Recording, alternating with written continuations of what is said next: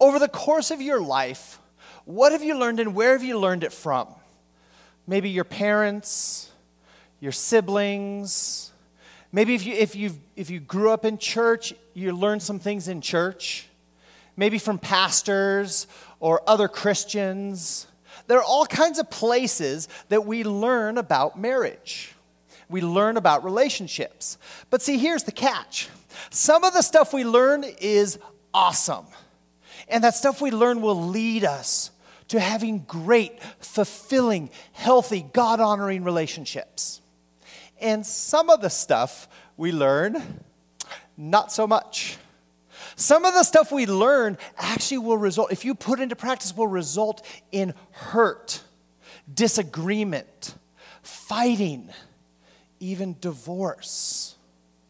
You see, we all have stuff that we've learned that we need to unlearn and relearn some new stuff. So over the next 5 weeks, we're going to be talking about relearning relationships. And we want to take a fresh look at what biblical marriage is. Because if you grew up in the church, chances are you've heard some stuff. Or if you have friends or family that are Christian, you've probably heard some stuff about marriage. And some of that stuff needs to be relearned. So we're going to take a fresh look, and we're going to hit the major, big, even hot topics around marriage over the next 5 weeks. We're going to talk about headship, submission. We're going to talk about gender roles, and if you're familiar with the terms complementarian and egalitarian, we're going to talk about that. We're going to talk about this idea of a woman, a wife as helper. What does that really mean? So we're going to tackle some pretty big stuff here, and I'm excited for it. I love this. This is an annual series that we do, our relationship series. It is our most attended series all year. They are the most watched videos online, even relationship series from like 3 years ago. They're still some of the most watched sermons online. So it's exciting. I love this series, mainly because my wife and I, we love healthy relationships. And we want you to have healthy, God-honoring relationships. So we're going to hit all kinds of topics, but this week, we're going to start at the very beginning. We're going to start with the purpose of marriage. Figure it's a good place to start. And so to help me with this, I'm actually going to have my lovely wife, Pamphua, come and teach this with me. So you get 2 pastors for the price of 1 today. All right. Thank you, Greg. So we all go into marriage or prepare for marriage with expectations. And most of us have an idea of what marriage is supposed to be like. So before Greg and I got married, my expectation of marriage was that I would have somebody who could spur me on to be a better person. And that Proverbs 27:7 was my verse where it says, or 27:17, as iron sharpens iron, so one person sharpens another. So imagine my surprise when we got married and Greg did not appreciate my sharpening him. Nope. And so for me, now my expectation of marriage, totally different. You see, I was expecting marriage, that a spouse or wife would be a companion. Because you see, my family did a bunch of things together growing up. So when I was a kid, man, we would play board games. We'd go on picnics. We went on trips and vacations. Like my parents always came to my sporting events, which now looking back, I realize how torturous that was because I'm pretty much terrible at everything. And they sat through it. But my family did so much together. So then as I prepared to get married, I was expecting the same thing, that we would be wonderful companions. Okay? I had no interest in getting my iron sharpened. Okay? Zip. That was not even on my radar. So what about you? What do you think the purpose of marriage is? Whether you're married and you're right in the thick of marriage already, or you're single and you're looking forward someday, or maybe this year, to getting married, what do you think it is? There are some possibilities. I've heard lots of people share their ideas about what marriage is. As a family therapist, I hear lots of ideas. Some people are like Greg. They think marriage is for companionship. Others think marriage is about happiness. I need somebody who's going to make me happy. Others would say marriage is for someone to be there for me always, to take care of me. Others would say marriage is what society expects of me, so I need to get married. And for other people, it's like we dated so long, it was kind of just the next step. So what is it for you? Did any one of these kind of resonate with you? Or have you ever stopped to ask the question, what is the purpose of marriage? Now, I'm really glad we don't have to answer that question ourselves, because God has actually answered that. It's right there in Scripture. This is not a mystery. This is not something we have to guess and take shots in the dark or pick up what we learned from our families, like me. God has answered this question in Scripture. Okay? So what if I told you that there was one verse in Scripture that both Jesus and Paul used to explain other verses on marriage? Did you know that? Okay, so Jesus used this passage, this one verse, to explain why a married couple should not get divorced. Paul used this one verse to explain why you should not have sex with someone who isn't your husband or your wife. And Paul again used this one verse to explain and build a foundation for his gender roles of husbands and wives and submission and love and leadership. He used this one verse as the foundation of it. Imagine that. 3 of the most significant passages in the New Testament about marriage all refer to one verse. So what is that verse? It's this. And that is why a man leaves his father and mother and is united to his wife, and they become one flesh. That's the verse that Jesus quotes and Paul quotes. Imagine that. This is one verse on marriage that both Jesus and Paul built other verses on marriage about. Shouldn't that tell us it's pretty important? In fact, we're going to argue today that this is the purpose of marriage. This is this idea of oneness between a husband and a wife. That is God's ordained purpose of marriage. And in fact, it's so important, it's so foundational in marriage that you have to get this one right. And all the other things, divorce, sex, gender roles, and everything else, all of that gets built on this. So you know what? If you don't get this one right, you're not really going to be able to get any of the others right. That's how important the idea of oneness in marriage is. So we're going to take a look at the verses that Greg talked about. So in Genesis 1, we find that God created the heavens and the earth, and he created the animals, and then he created human beings. And then in chapter 2, the writer of Genesis takes a step back, and he actually tells us about the first wedding. So let's look at Genesis 2, verse 18 and verse 21 through 25. The Lord God said, "It is not good for the man to be alone. I will make a helper suitable for him." So the Lord God caused the man to fall into a deep sleep, and while he was sleeping, he took one of the man's ribs and then closed up the place with flesh. Then the Lord God made a woman from the rib he had taken out of the man, and he brought her to the man. The man said, "This is now bone of my bones and flesh of my flesh. She shall be called woman, for she was taken out of man." That is why a man leaves his father and mother and is united to his wife, and they become one flesh. Adam and his wife were both naked, and they felt no shame. By the way, you know why woman was called woman? Because God created her. Adam took one look at her and go, whoa, man.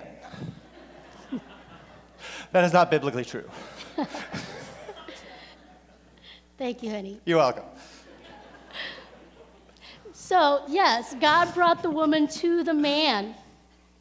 And so in case there's any doubt about whose idea was it to put two totally different people together and expect them to do life together, that it was God's idea. God brought the woman to the man so that they could be joined together. And as Greg mentioned earlier, Jesus referred back to Genesis 2:24. They didn't have verses back then, but he referred back to that passage. When some religious leaders were trying to trap Jesus by asking him, is it lawful in our Mosaic law for a man to divorce his wife? And they actually said, can he divorce her for any reason? And this was Jesus' answer. In fact, we find this story in Mark 10 as well as Matthew 19. So we're going to look at Jesus' response in Matthew 19, verse 4 through 6. So this is Jesus saying, haven't you read, he replied, that at the beginning the Creator made them male and female and said, for this reason a man will leave his father and mother and be united to his wife, and the two will become one flesh. So they are no longer two, but one flesh. Therefore, what God has joined together, let no one separate. Now, in case you have a strong reaction to Jesus' words about the permanency of marriage, his disciples were also taken back by what Jesus said. In fact, their response to him in Matthew was, if this is the situation between a husband and a wife, it is better not to marry. That's right there in the Bible. Okay. So, what was God's design for marriage? What does it require? We're going to look at that. Looking at Genesis 2 here, we learn that marriage requires two things in order to reach oneness. First is leaving, and then uniting so that there can be oneness. Bob Lepine from Family Life Today says that if a couple is having problems in their marriage, he pretty much can tell that the problem is either in their leaving, in their uniting or cleaving, or in their inability to establish that oneness. And so let's look at each of those. What does it mean to leave? What does it mean to unite? Okay. Leaving is an interesting thing here because if you notice, the man has to leave. Therefore, a man must leave his father and mother. Now, the Jewish people practice patrilocal marriage, which is where the husband brings the new wife to his family, and they actually live with his family. So, when in Genesis it says that the man must leave his mother and father, it's metaphorical. It's metaphorical. So we're going to look at what that means. In the King James Version, this word that the New International Version translates into leaving, they used to use the word forsake. And that's actually kind of a better capture, because to forsake means to abandon, to leave, to cut the ties with. And this is more of a psychological, emotional. So for this young man who has this new bride, he is supposed to set up his own house. So if they lived in a tent, his tent would be next to it. But this leaving, this idea of starting your own home and having a physical space.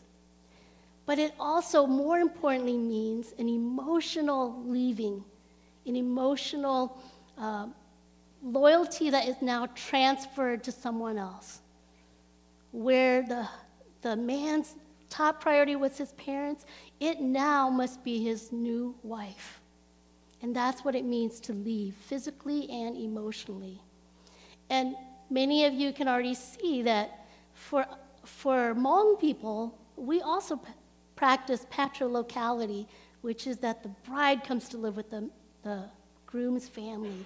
So this is, again, very countercultural, that the husband leaves his father and mother and is united to his wife. So what does this uniting mean then? Again, back in the King James, the word that was used is cleave. And I like that word because it actually, we don't use it much anymore, but I grew up with the King James. I have a King James wife with like a New Living Translation guy. That's right. So I love to cleave to Greg, right? So physically, cleaving has this notion of being glued together. That's how the word has been used in the Bible, like bonding. It represents like cementing together. But it also can have the idea of being steadfastly following, to follow closely, and then, of course, to physically cling to. So cleave, you leave, and then you cleave.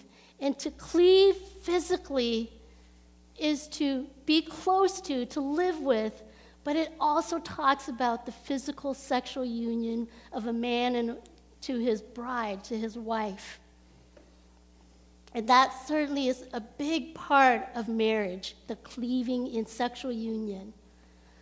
But in addition to that, cleaving also means emotional attachment. It means creating a loyalty to and a dependency on, and being emotionally linked together so that your decisions are linked together, so that you are attached to this person. So I want you to remember these two words, to leave and to cleave. Okay? You have to do those two things. So now, if you manage on leaving and cleaving well, then the passage, the Bible tells us that two now become one. That two become one. Now, that is some of the worst math in the world. If you think about this, 1 + 1 = 1. I could go down to the nursery and those kids would know that that's wrong. Okay? That is just some bad math. But that's how God created marriage. Sort of. It's not exactly like that, though. Because when we hear the word one, we often think of the number 1. We have two people, the numeral 2, and they become one, the numeral 1. But that's not really what this passage is talking about.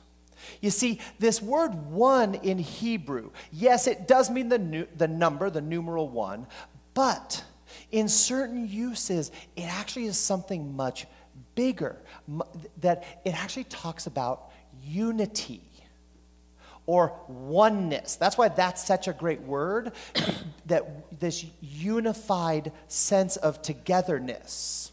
And so often we think about a couple becoming one as numerically one.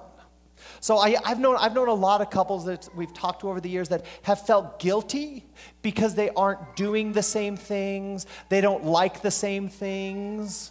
Now, that perspective, that is thinking it of as numerical oneness. We have to do the same things, we have to like the same things, and this is a pretty prevalent view, especially sometimes around churches, and that this idea that a husband and wife have to do everything together. But my best experience with that is I was in youth ministry prior to River Life. I was in youth ministry for about 15 years as a volunteer, and I would go to these youth events at our previous church. I'd go to these youth events, and she did not, okay, because youth ministry wasn't her passion. And so I would go, and then other adults would ask, "Oh, where's Pefoa?" I'd be like, "Oh, she's at home." And then like the next year I'd be doing, "Oh, where's Pefoa?" "Oh, she's at home." Literally 6 years in, people are still asking me, "Where's Pefoa?" And I want to just be like, "Dude, you realize she has never stepped foot in a youth event? Why do you keep asking me?" But what it showed was this thought that a husband and wife have to be together and do the same things. That's a numerical perspective of oneness, of the number one. But instead, what the Bible talks about is unity. Okay? And so this idea of one being unified and unity it's actually spoken about in a couple other big areas in Scripture. And that's one good principle of how do we understand one thing in Scripture is we look at how it's used other areas of Scripture. So the biggest and most important oneness in all of Scripture is God. God is one. So in the Trinity, among the Trinity, the Father, Son, and the Holy Spirit, there is perfect oneness, unity, and wholeness.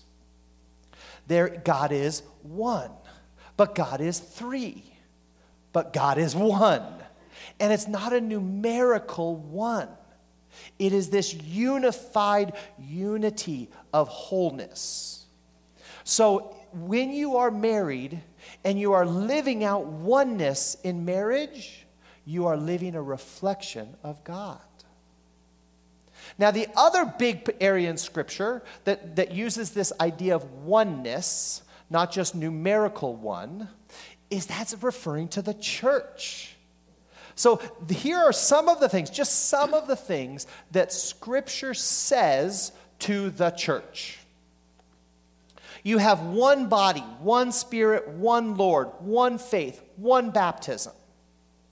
It says there should be no dissension, division, or quarrels among you. It also says be like-minded, having the same love, being one in spirit. Those are all things that God commands for the church. And God commands the church to be one, okay? To be unified. So as husband and wife, you are living out a reflection of the church. And Paul even uses that metaphor of the church. So now, let's take those same principles, and let's apply them to husbands and wives. So listen to this. Husbands and wives, you have one body, one Spirit, one Lord, one faith, one baptism. Husbands and wives, there should be no dissension, division, or quarrels among you. Husbands and wives, be like-minded, having the same love, being one in spirit.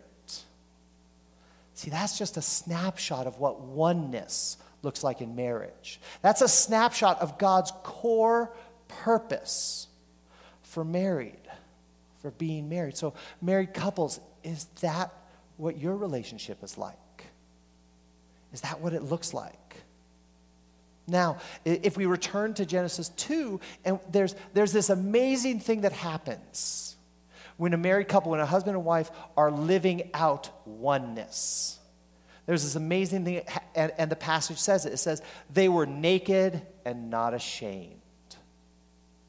They were naked and not ashamed. Now, that is an incredible picture of peace, of innocence, of vulnerability, of trust that happens between two people. And that's what oneness brings to marriage. So marriage is not just about one person. It's not just about you. In fact, marriage requires that you leave and you cleave, and you change and transform from a me-ness to a we-ness, so that your priorities, your decisions are not about what's in my best interest, but what's in the best interest of both of us, of our couple's relationship. So let's talk a little bit about what oneness is not. Greg had mentioned some of them, but let's just recap. Oneness is not being the same. Like that, I have to do everything Greg does. Although when we first got married, I watched every adventure movie, every, explosion movie, because I thought that's what oneness meant. That wherever he went and whatever he liked, I had to go and do with him. Okay, that's not oneness. No. Changing so that you are exactly like the other person. And it's not about doing everything together so that, like Greg said, everywhere he goes, I have to go. Every time I go shopping, he has to go and hold my purse. It's not like that. You don't have to do everything together. Look around for the man seat. Okay, where's the seat? I know there's one around here somewhere. And oneness doesn't mean that you give up your personality and your identity. I mean, in counseling women, I've heard many of them say, I don't know who I am anymore. I had to lose who I am. I can't be intelligent. I can't be loud. I can't be funny. I lose my personality. And that's not what oneness is. And oneness is not where you see a couple and they do everything together, but it's everything that one of them decided for both of them. And the other person had no say. That's not oneness. And oneness is not just staying together because there's nothing else we can do. The Hmong have a saying, 讲路西医, which means we're just rotting logs that are holding each other up. That just sums up our marriage. It's horrible, but we're just staying together. And that is not oneness. So if that's not oneness, what is it? What do we need to relearn about oneness? So I want to give you a few snapshots of what oneness is. So first, it's shared values and goals. Shared values and goals. So for instance, I know that if I come to Pafoa and say, you know what, there's a family that's struggling, I would love to help them out with some money. Could we give them some money? I know without a doubt she's going to say yes. The reason is we both have the shared value of generosity. If we have someone that kind of needs a place to stay for a short time or a long time and we have an open room, we ask, but we know the answer. Because we both have a shared value that our stuff is meant to be shared with others. So that there are shared values and goals between you two. And this one is especially important if you have children, that you share the same values about how to raise your children. It's about values about how you use your money, how often you attend church, what's the priority of God in your life. This is a shared value and a life goal that needs to be there for oneness. So another picture of what oneness is working together and celebrating together. Fundamentally, for if you're married, are you in this together? Or are you kind of in it for yourself first? And maybe you would never say that explicitly, but when push comes to shove, you know in your heart, you're kind of in it for yourself. But are you in it together? Okay, so just this week, Pafoa had the task of completing all of the year-end giving statements. By the way, if you're looking for your giving statement, we have them out on a table here. Some of you already received it electronically. We emailed it. We have the rest in envelopes out at the table you can grab after service. But she had that task. She had taken on that task, and unfortunately, it was very manual, very labor-intensive because we switched systems, and it took a lot of labor. And she had volunteered. It was not my task. I had other things to do. But you know what? She was getting buried. So I said, okay, I'll help.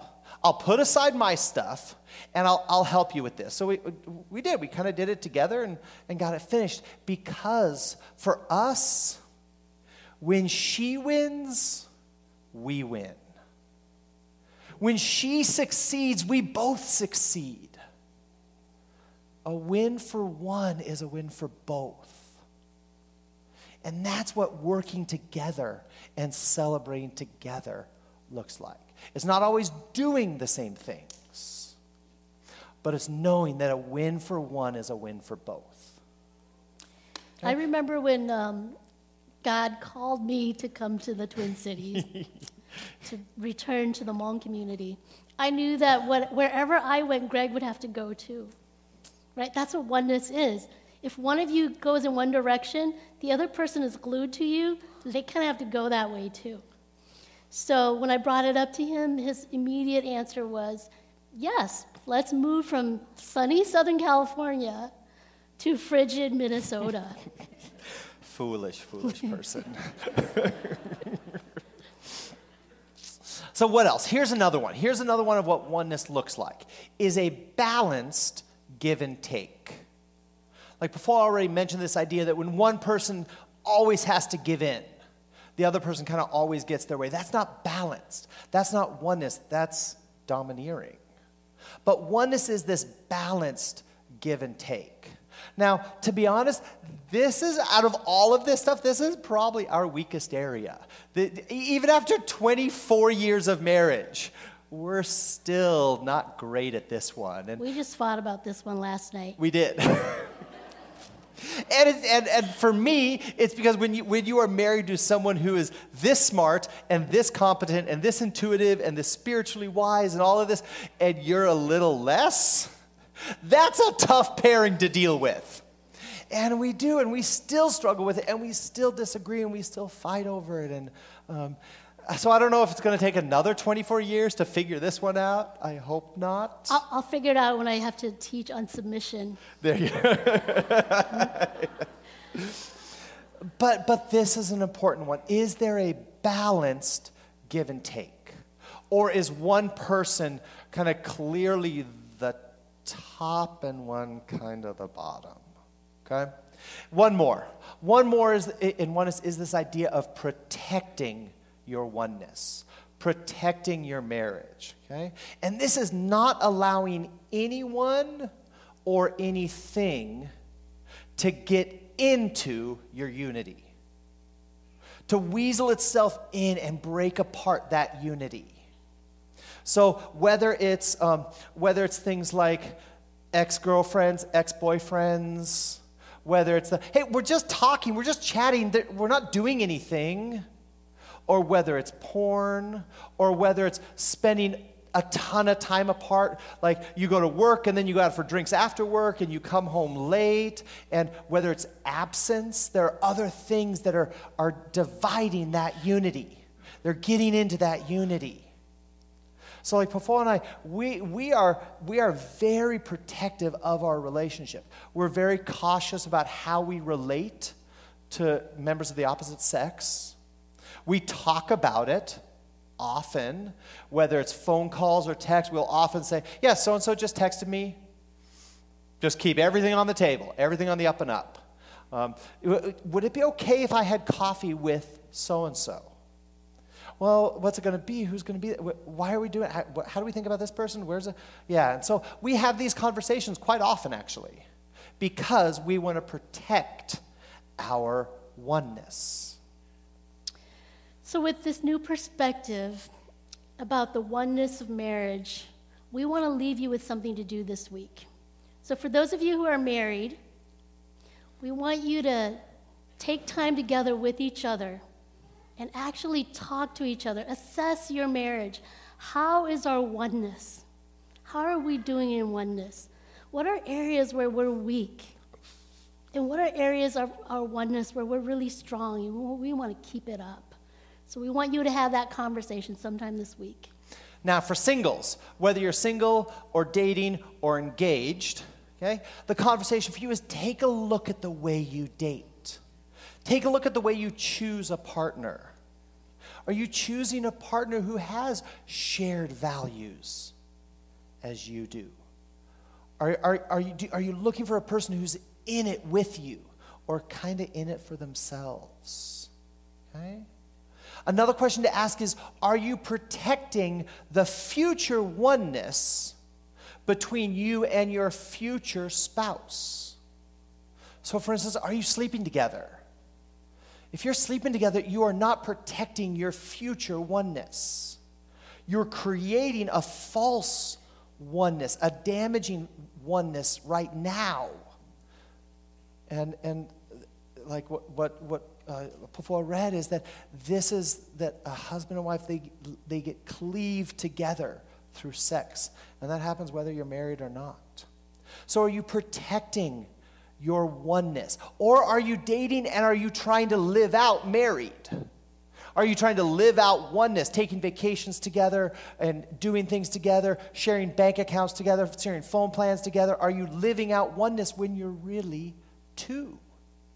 You're not one yet, because that's something God creates in marriage, not dating.